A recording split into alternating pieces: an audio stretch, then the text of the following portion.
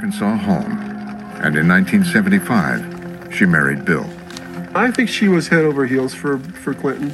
I really do. And I think she was also carrying in her heart an ambition that she and Bill and a lot of members of their generation could transform America. I think it was that large.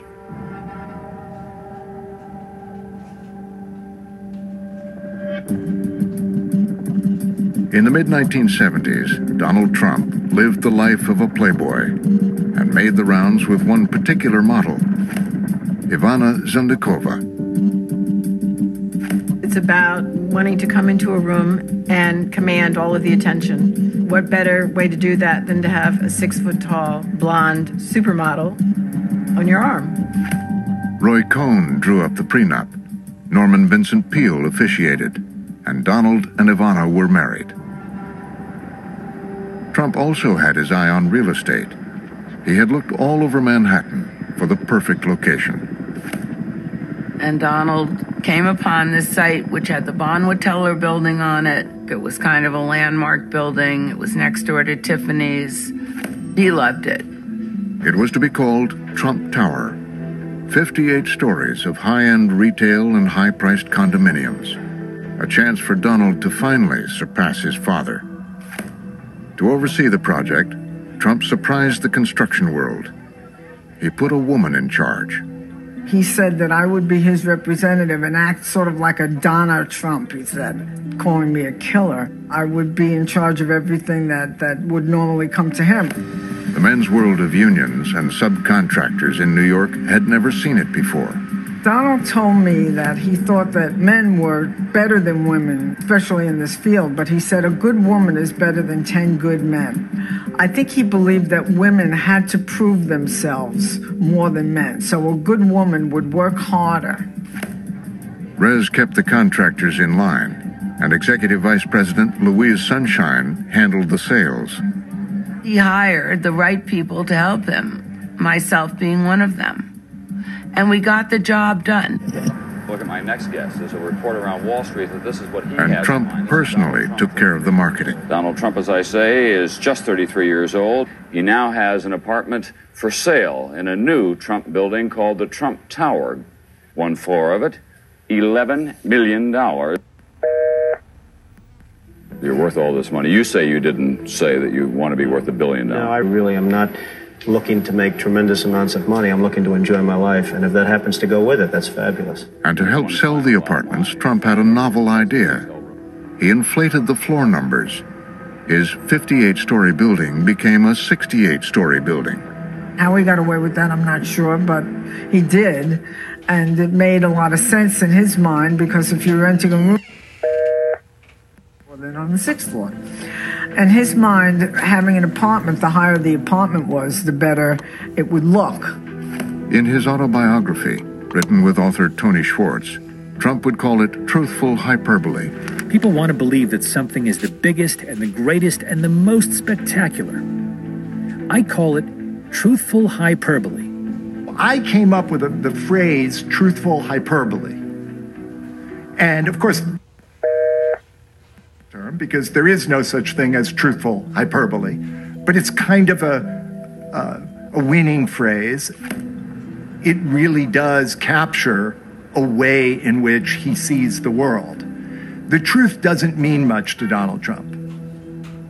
In the time when I was reporting on him, his lawyers said to me, Donald is a believer that if you repeat something enough, people will start to believe it. Yes, thousands of them mingled with Leclerc's madcap. And at its grand opening, the marketing, the publicity paid off.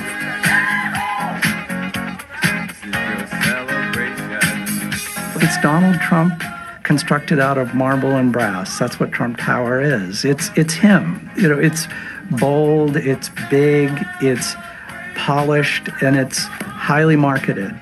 Trump Tower made him. It was New York, and Donald embodied that glitz.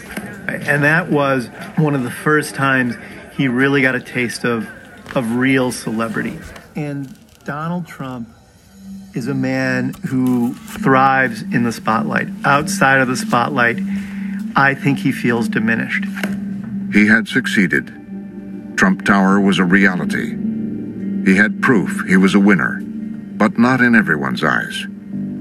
There is an old money elite in Manhattan that has never accepted Donald. He was considered, I think, loud and obnoxious and too self-centered and ill-mannered and not someone who fit in. And so I think this is where Donald's resentment of the elite comes from. As Donald and Ivana moved into a penthouse on the top 3 floors of Trump Tower, something was missing. He doesn't have a lot of friends, but how can somebody in his position have friends? How do you trust anyone that, isn't working for you? What do they want out of you? It's very difficult. It's very lonely at the top. And he is the epitome of loneliness at the top.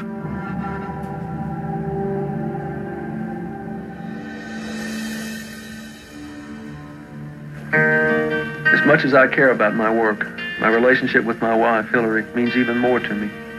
Sometimes people ask me what it's like being married to Bill. He works so hard and keeps such long hours and becomes involved in so many other people's lives and problems. I always tell them it's great. We really cherish the time we do have together and appreciate the fact each of us works hard. In Arkansas, as Bill Clinton rose from Attorney General to governor, Hillary Rodham became his most powerful aide. She changed her appearance and eventually her name. In order to avoid any problem and just to put it to rest, I will forever be known as Hillary Rodham Clinton and expect that. She became skilled at policy and politics, a fighter, willing to play hardball to win. Not only is she with him every step of the way, but he's relying on her more than ever. She was his main policy maven during that period as well as political advisor. It's a moment we've been waiting for. We all know it. You can feel it. Destiny is about to shake hands with history. And after a decade as governor, they believed they were finally ready. They would make a run for the White House. And that is why today I proudly announce my candidacy for President of the United States of America. And Hillary was right with him,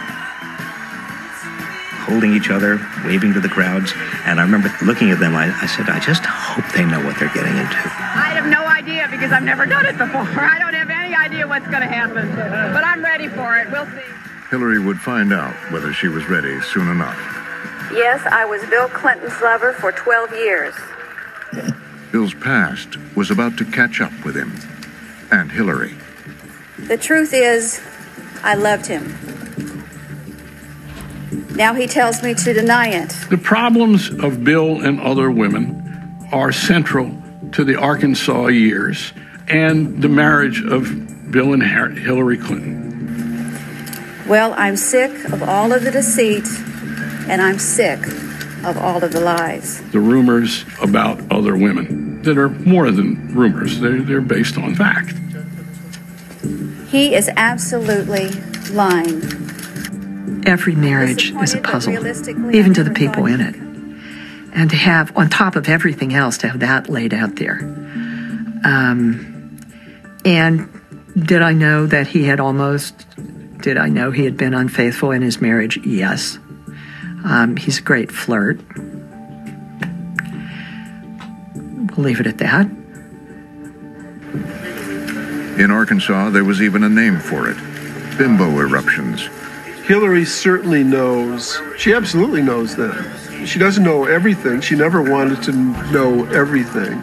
Hillary's the only person in the world who can completely answer that question accurately, but from all of my reporting on that subject, she certainly knew. Hillary had avoided speaking publicly about it. She would never do that. She will never open the door to the possibility of opening a conversation about his peccadillos. And I think that goes to the core of a lot of the clenched quality that she portrays in public. As they campaigned in New Hampshire, the press pounced. What's your relationship with Jennifer Flowers? There really isn't one, obviously. The allegations were beginning to take hold. They were beginning to undermine the credibility of this candidacy. Flowers' allegations of a prolonged extramarital. He's trying to regain his... In New Hampshire, Bill's candidacy seemed doomed.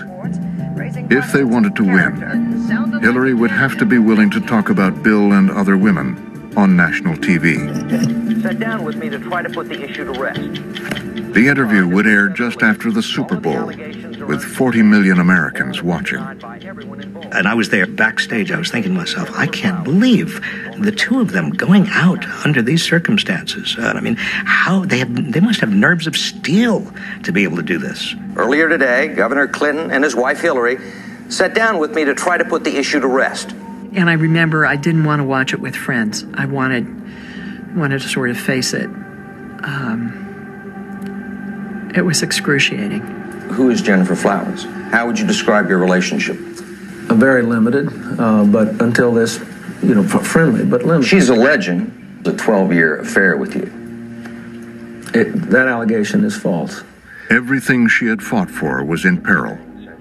Now Hillary would speak. I'm not sitting here as some little woman standing by my man like Tammy Wynette. I'm sitting here because I love him and I respect him and I honor what he's been through and what we've been through together. And if that's not enough for people, then heck, don't vote for him. A good friend of yours, one of your... Again and again, she was willing and able emotionally to step into the breach and protect her husband. She's looking at the ends justify the means. There's this huge political fight going on in the nation. They're on the right side of that fight, and sort of taking it out of the personal and putting it into this larger construct is really her armor from then on.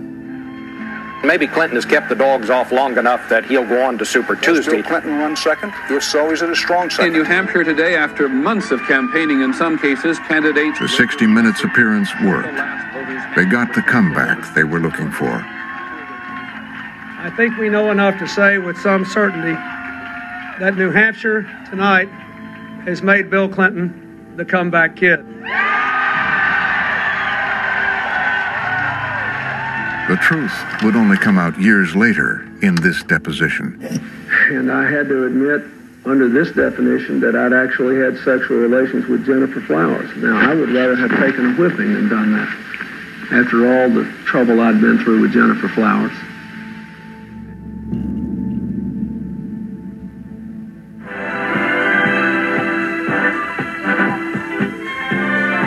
It's another dazzling Lifestyles of the Rich and Famous, your password to the last word in money, no object adventure and excitement. He had hit it big with Trump Tower. He was a celebrity in New York City.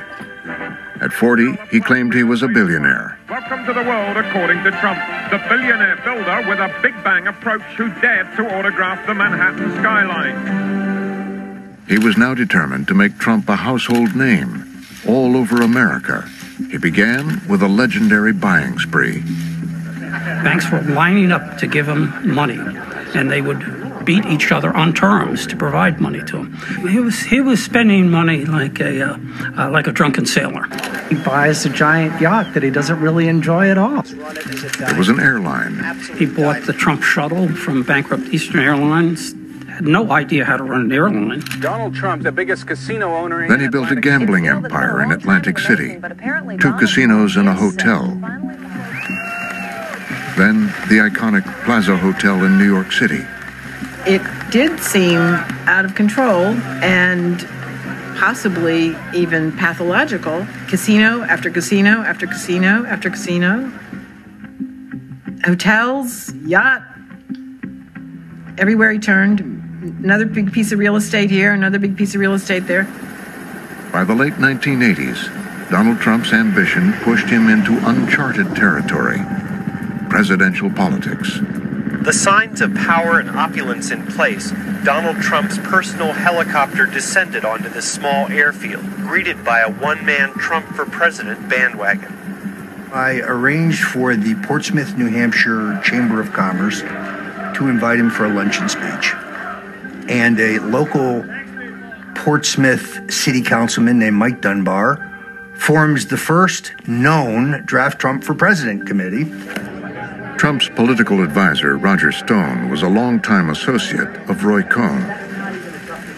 In truth, I don't think he was ever serious about running in 1988. I think he liked the publicity. He liked the notoriety. It was great media. What I want extreme competence. I want strength and extreme competence. And you need a combination of both, but I want strength and extreme competence at the helm of this country. In one speech after another, Trump's political message was simple and direct. I'm personally tired of seeing this great country of ours being ripped off and really decimated and hurt badly by so many foreign nations that are supposedly our allies. NATO is ripping us off. Why are we paying for this? Why don't the Japanese pay for themselves? Why don't all our allies, they're rich now, why don't they pay for themselves? Trade, we're getting taken to the cleaners in these trade deals. So he's already formulating his views as early as '88. He loved the attention and even began to insert himself into controversial issues in New York City. It is the ages of the accused, 14 to 17 years old, and the horror of their alleged crimes that has caused a furor. A woman jogging in New York Central Park last Wednesday night, raped and nearly beaten to death. What happened in Central Park was a violation to him, and he felt it keenly, and he had a deep emotional reaction to it, and so he lashed out. He took out a full-page ad after the Central Park jogger case and said, the kids who did this should be executed. This is terrible. They're beasts, animals. You better believe that I hate the people that took this girl and raped her brutally. You better believe it. And it's more than anger, it's hatred. And I want society to hate him. The unstated text of this was because there were 5 minority kids who brutalized a white woman in Central Park, and everybody's outraged about it. And they're different from us. And so we need to treat them with the severest methods possible. The 5 young men spent years in prison, but were later exonerated when the actual rapist admitted his guilt. But Donald Trump never apologized. He didn't want to admit he was wrong, and to this day, he's not apologized for the statements he made at the time. But for Trump, his television rage had worked. His celebrity was bigger than ever, and the talk of President Trump had begun. I don't believe that Trump himself felt that he was running for president, but once the notion got stirred up in him, it never went away.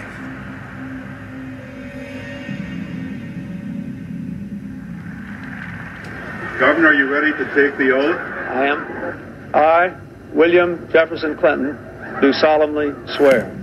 It had been nearly 20 years since Hillary Rodham Clinton lived in Washington. Now, she was back. The office of President of the United States. So help me God. Congratulations. I think the hopes were very high. It just seemed like, the sky's the limit. The question in Washington, what role would she play?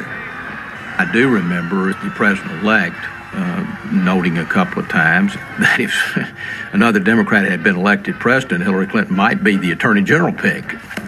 When I first interviewed him, I said, so what's your goal for the next 8 or 10 years? And he said, 8 years of Bill, 8 years of Hill.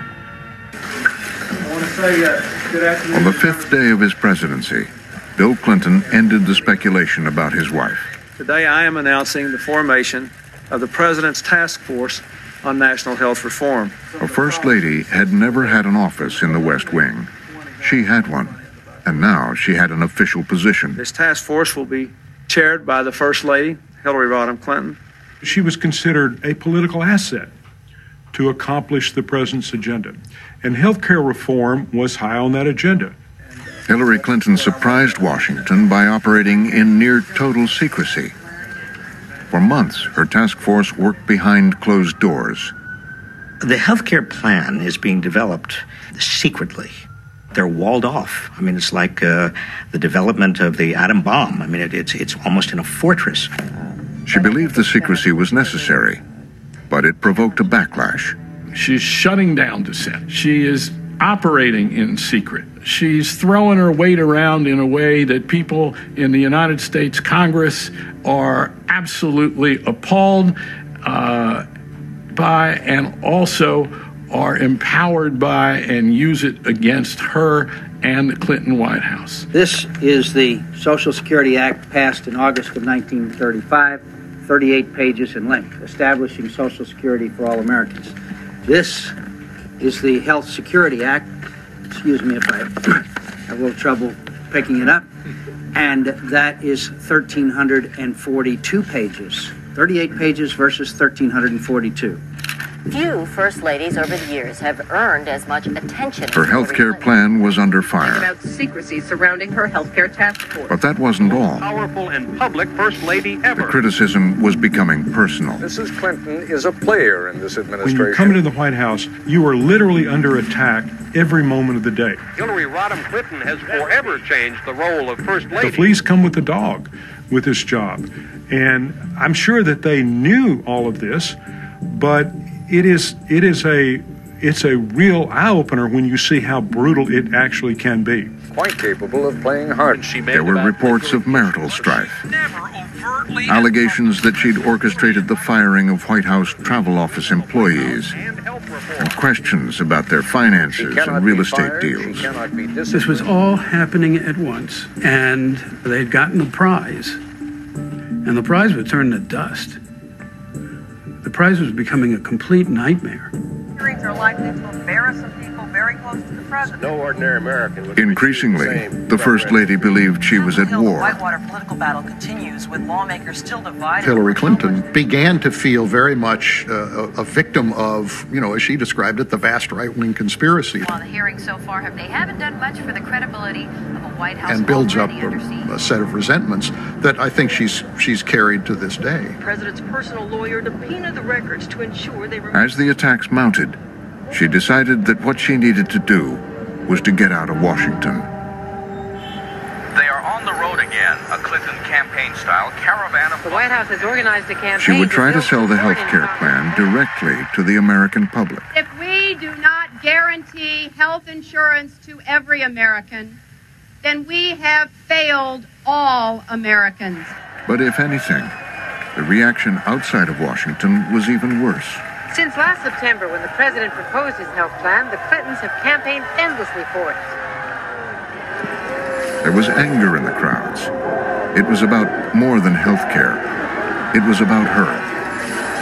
I remember as though it were yesterday, was as her car was leaving, there were such angry faces pushing as best they could in sort of a mob attack on the windshield, and screaming at her for, what is it she's trying to do? Hillary Clinton began to realize that just as in Arkansas, there was something about who she was that some people didn't like. And she talked about how she was shocked, and she got a little emotional about this, by the reaction to her when she went on the road trying to sell the health care plan. They spit on her. They cursed her. She said, I don't know what I'm going to do. She said, everything is my fault. Nothing I do works. And white men hate me. No, she said, it's not me they hate. It's what I represent. It's the changes I represent. I'm the wife who went back to college and got a better education and got a better job with my husband. She recognized that problem back then. And of course, it remains a problem for her today. The most extraordinary off-year elections in the Democrats are finding it tough going tonight. Just when you thought it couldn't get any uglier, it does. The health care plan died. Republican revolution of election 94. And that year, the Democrats lost the midterm election. Man of the hour clearly is Newt Gingrich, the Republican firebrand. Some of the blame fell on the First Lady. She was viewed, I think, slightly radioactively by some people in the West Wing and on the president's staff. People in the West Wing were pointing a lot of fingers at her. Hillary did feel a sense of disappointment, a sense of responsibility, feeling that certainly had contributed to the political landscape. It's a monumental problem for President Clinton and his political agenda. In desperation, Again, Hillary reached out to the controversial political operative Dick Morris in secret. We both decided to keep it secret, and I came up with the code name Charlie. And I used that, and from November 94 until April 95, nobody knew I was there but Bill and Hillary. Among Democrats, Morris, now a Republican strategist, had an unsavory reputation. Dick Morris was ghastly. I mean, he was absolutely horrible. He was the most arrogant, narcissistic person I had ever met in Washington. I mean, and there are a lot of arrogant narcissists in Washington, believe me, but he was beyond the pale. Still, if Morris could help, the Clintons welcomed it. The thing about the Clintons is you can basically predict what they're going to do. The same patterns repeat themselves over and over and over again in their lives. They got beat, just like they got beat for governor, and they did what it took to recover from that, and that was bring in Dick Morris, and we'll figure our way back. To win re-election, Morris persuaded the president to champion more conservative positions. The First Lady's longtime friends were alarmed. I was naturally upset. I mean, here we had a takeover of the White House in the form of Dick Morris, and he was pushing the president to the right. It was distressing, to say the least. Bill told me. Morris also identified one other problem that needed fixing: Hillary. I recommended that Hillary withdraw entirely from West Wing activities in public in the White House. That is public policy, that she no longer be seen as the key strategist, as the de facto chief of staff, because I said it was giving Bill a reputation for weakness where he might not be able to win re-election. With her husband's re-election at stake, she agreed to withdraw. She stayed away from the West Wing and transformed herself once again. Hi, how are you all? Well, welcome to the White House and to the beginning of the Christmas season here. The Christmas scene was a variation of staying home and baking cookies. She was standing by her man and doing what it took to do that. And it worked. With her help, Bill Clinton was re-elected in 1996.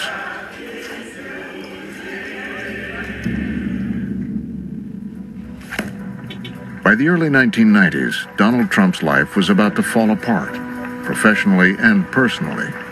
The rumors began that he had a girl and so forth, and I was being bombarded with these stories. Liz Smith was a well-known gossip columnist in newspapers and on television. Smith kept a close eye on Donald and Ivana. Ivana was totally fixated on Donald. I heard all these things, that she had tried to please him and gone away and had her breasts augmented and a facelift. But now there was another woman, 26-year-old Marla Maples. Ivana and Donald had been married 12 years.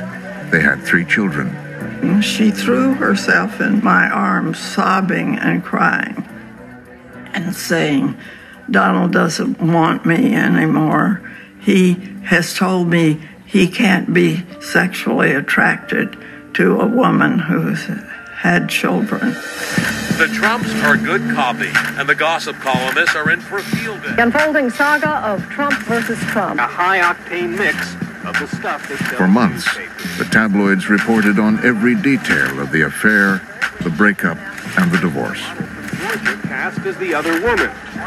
It was ugly. It was horribly ugly. The press was devastating in my mind. Linking Trump to a bevy of beauties, including... But Donald didn't seem to think it was so devastating at all. He just rode with it, and he had his camp, and Ivana had her camp. But in Manhattan, the story is Trump versus Trump. And he was totally comfortable in that period under the tutelage of Roy Cohn and the idea that all publicity is good publicity.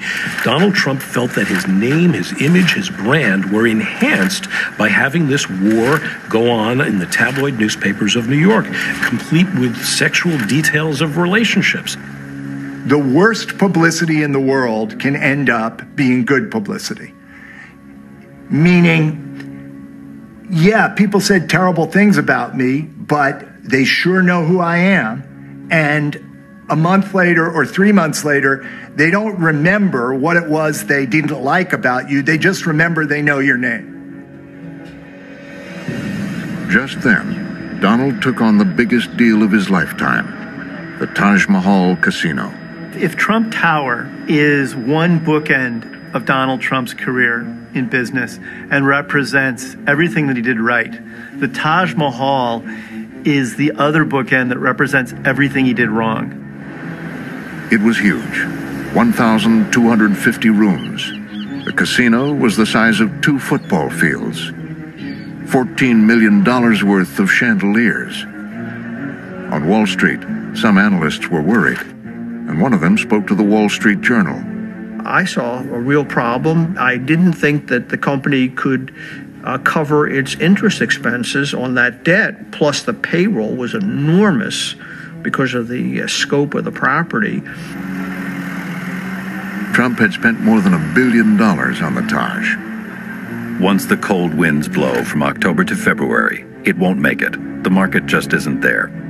Donald Trump sent Marvin Roffman's boss this letter. Mr. Roffman is considered by those in the industry to be a hair trigger and, in my opinion, somewhat unstable in his tone and manner of criticism. Donald Trump sees the people who have criticized him or have predicted that he would do poorly, he sees them as traitors. And so his immediate instinct is to tear that person down. I am now planning to institute a major lawsuit against your firm unless Mr. Roffman makes a major public apology or is dismissed. Roffman had worked at his brokerage firm for 16 years. He says they told him to back down. Donald Trump was trying to send a message to other people on Wall Street, you better not badmouth me or your job may be in jeopardy. Roffman stood his ground. My firm, fired me like on the spot, and not just in a nice way. They actually escorted me out the building. And when the elevator got down to the lobby to exit, my boss made a comment to me. Marvin, you know, I like you as a person, but a little friendly advice. Keep your mouth shut about this or you'll never work in the industry again. Burdened by debt, the Taj would not turn a profit. By that winter, as Roffman predicted, the casino was in serious trouble. His business condition was terrible, worse than terrible. We were in a deep recession and people weren't going to Atlantic City. So the revenue stream from Atlantic City, the Taj Mahal, and the other casinos was poor. Trump's other investments had not fared much better. The Plaza Hotel, a financial disaster. The airline Trump shuttle was bleeding money. He sort of blamed the people around him for what went wrong instead of himself. He started blaming people. He started firing people. He started yelling at people. He said, I can be a screamer, and he certainly was, according to various accounts. Trump had long cast himself as a winner. Now he was looking like a loser. I think that the downtime for him was really a shock, and he was not prepared for it. It caught him totally off guard, but it was probably the biggest challenge of his life. The Donald is facing an incredible cash crisis. Big troubles for Donald Trump. Trump and his companies owed more than $3 billion, much of it to the banks that had fueled his spending spree. As quickly as the banks loved him, that's as quick as they saw him as a pariah. He was like, it's Donald Trump. They didn't want to have anything to do with him. They wanted their money and they wanted to be rid of Donald Trump. The bankers descended on Trump Tower. Bankers held gigantic meetings at Trump Tower with like 40 banks all sitting around in a room. Donald very sober, looking like not quite penitent perhaps, but serious. When you were talking to him in these meetings, it just didn't seem that he had any idea how big the problem was or how it would be resolved. But he, as far as being a CEO, in understanding numbers and understanding the ramifications. It doesn't seem like he took economics or accounting in college. Donald Trump's assets are on the line. Citibank and Trump's other lenders are working on The bankers faced a fundamental decision. The Trump Organization confirmed today. It was at a time when we all were trying to figure out, is it better off this guy being alive financially, or is it better off having him dead financially? As they stared into the Trump Organization's abyss, the banks came to believe that Trump's assets, the buildings, the casinos, were worth more with his name on them than in foreclosure. If they were to take Trump out of it, they would no longer have the name for the casinos, which was a tremendous part of their allure. Otherwise, basically, what could they do? Liquidate and take a tremendous hit. The brand was worth now so much that bankers were willing to take a haircut in order to hang on to the name. The Trump princess is said to have a price They tag sold of the yacht and the airline, Trump may have to unload the Trump shuttle, worth about and they put Trump on a $450,000 a month allowance. In exchange, he would continue to promote the business. I think bankers look at Trump as a promoter, not as a CEO. At least that's the way I looked at him, and if you talk to other bankers, I think they share that opinion. He's a wonderful promoter. He's the P.T. Barnum of the 21st century. Donald Trump may have pulled off his biggest deal to date. Donald Trump had survived. are working on a bailout plan that would restructure. He was too big to fail. The bankers do not want Trump to file for bankruptcy. Explosive new allegations that strike at the very heart of the On the morning of January 21st, 1998, Hillary Clinton's world was rocked once again. Bill Clinton woke her up one day and said, I just have to tell you that there's this weird thing going on and I don't want you to worry about it. She tells the story herself in her book. He sat on the edge of the bed and said, "There's something in today's papers you should know about." "What are you talking about?" I asked. He told me there were news reports that he'd had an affair with a former White House intern. It was at once probably a complete shock to her and no shock at all. If that's possible, that's the way I would view it. I questioned Bill over and over about the story. He continued to deny any improper behavior, but to acknowledge that his attention could have been misread. And Hillary Clinton believes that, and believes it and wants to believe it. These are dark days at the White House. Monica Lewinsky told prosecutors all she knows. Monica Lewinsky saved a navy blue dress that had the president's semen stain on it, that she saved it as a kind of souvenir. As the pressure grew, she decided to act. Live from Studio 1A in Rockefeller Plaza. And good morning and welcome to Today on this Tuesday morning. She headed to New York for an appearance on the Today Show. Her top aide, Milan Verveer, was with her. We'll hear in just a few minutes from the First Lady of the United States. The night before was almost surreal because, we just felt this personal pain that she was experiencing. There wasn't a whole lot of conversation, and it wasn't clear exactly what she intended to say. I think the important thing now is to stand as firmly as I can and say that, the president has denied these allegations on all counts unequivocally. She had no choice. Think about all that she had invested in this for so many decades. And this is their most vulnerable point. I don't think she, with all of that investment, I don't think she had any choice but to say what she did and to do what she did. Has he described that relationship in detail to you? Hillary fought back like she had always done. The great story here, for anybody willing to find it and write about it and explain it, is this vast right-wing conspiracy that has been conspiring against my husband since the day he announced for president. Those words, the vast right-wing conspiracy, helped with that larger construct. This wasn't personal, this was political, and that's her armor. This is the last great battle. Hillary Rodham Clinton had learned how to deal with scandal. Saying, though, that you're no longer, that this doesn't upset you anymore? You're almost numb to it? It's not being numb so much as just being very experienced in the unfortunate mean-spirited give and take of American politics right now. If an American president had an adulterous liaison in the White House and lied to cover it up, should the American people ask for his resignation? Well, they should certainly be concerned about it. Should they ask for his resignation? Well, I think that if all that were proven true, I think that would be a very serious offense. That is not going to be proven true. I think Hillary becomes almost the last person standing to believe that there was no sexual event or relationship between Monica Lewinsky and Bill Clinton. But her world is collapsing around her. The presidency, her husband's presidency, is collapsing. Then, after months, the truth. Looks good, guys. Good job. Okay. Look okay? Indeed, I did have a relationship with Miss Lewinsky that was not appropriate. In fact, it was wrong. It not only made a fool of himself, but he had made a fool of her publicly.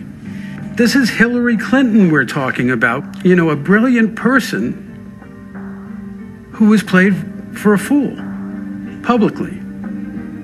I misled people, including even my wife. I deeply regret that. Hillary must have been absolutely beside herself. I mean, the president had personally assured her that there had been nothing to this. I mean, here he is, the president of the United States, and he has an intern, I mean, a little girl, and he's risking his entire administration. I mean, that seemed to me absolutely impossible. She truly hates him. She thinks, you know, how stupid this woman is. Chelsea's age, that intensifies that intensifies that hatred. The next day, Hillary, Bill, and Chelsea departed for vacation.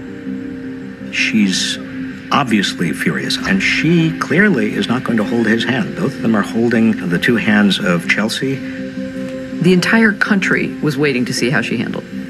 Not just the press, everybody. Because, gosh almighty, who had ever had to be in that position before?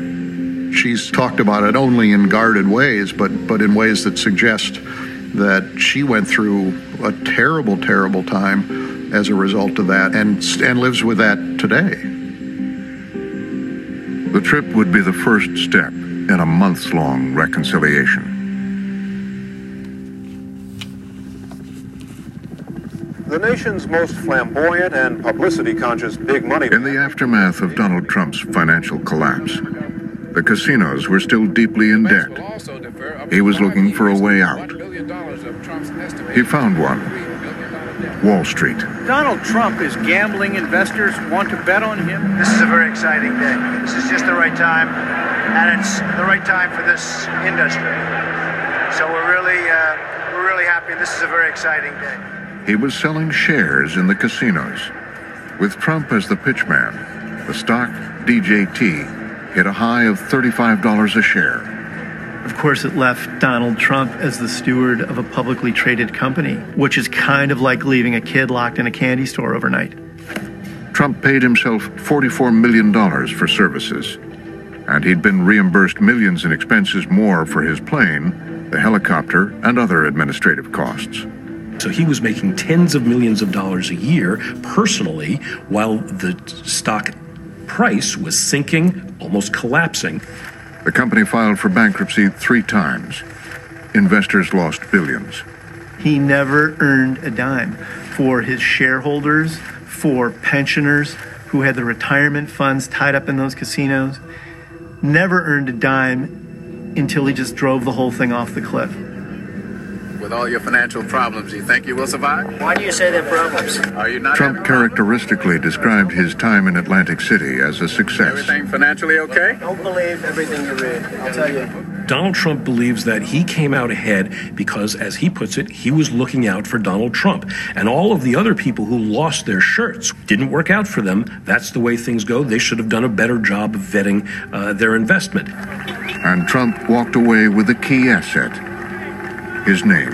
It really dawned on Trump that he could make a huge business empire out of putting his name everywhere.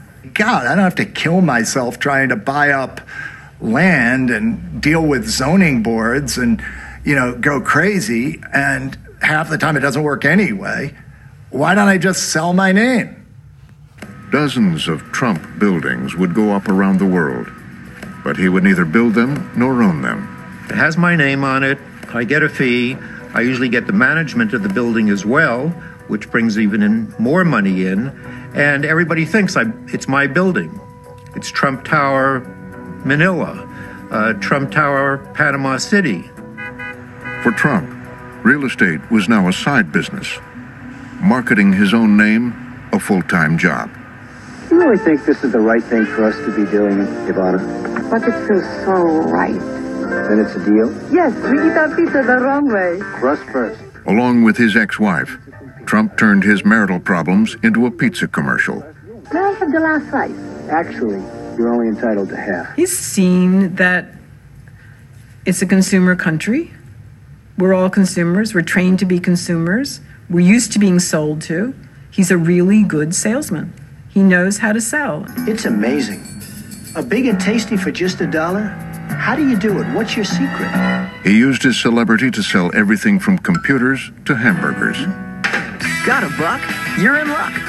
Together, Grimace, we could own this town. He realizes that if you're on TV and you're considered a celebrity and you're considered a success, and that you can essentially trade on that for the rest of your life. Full Steve Austin, what's going on over here? He even took a turn as a professional wrestler.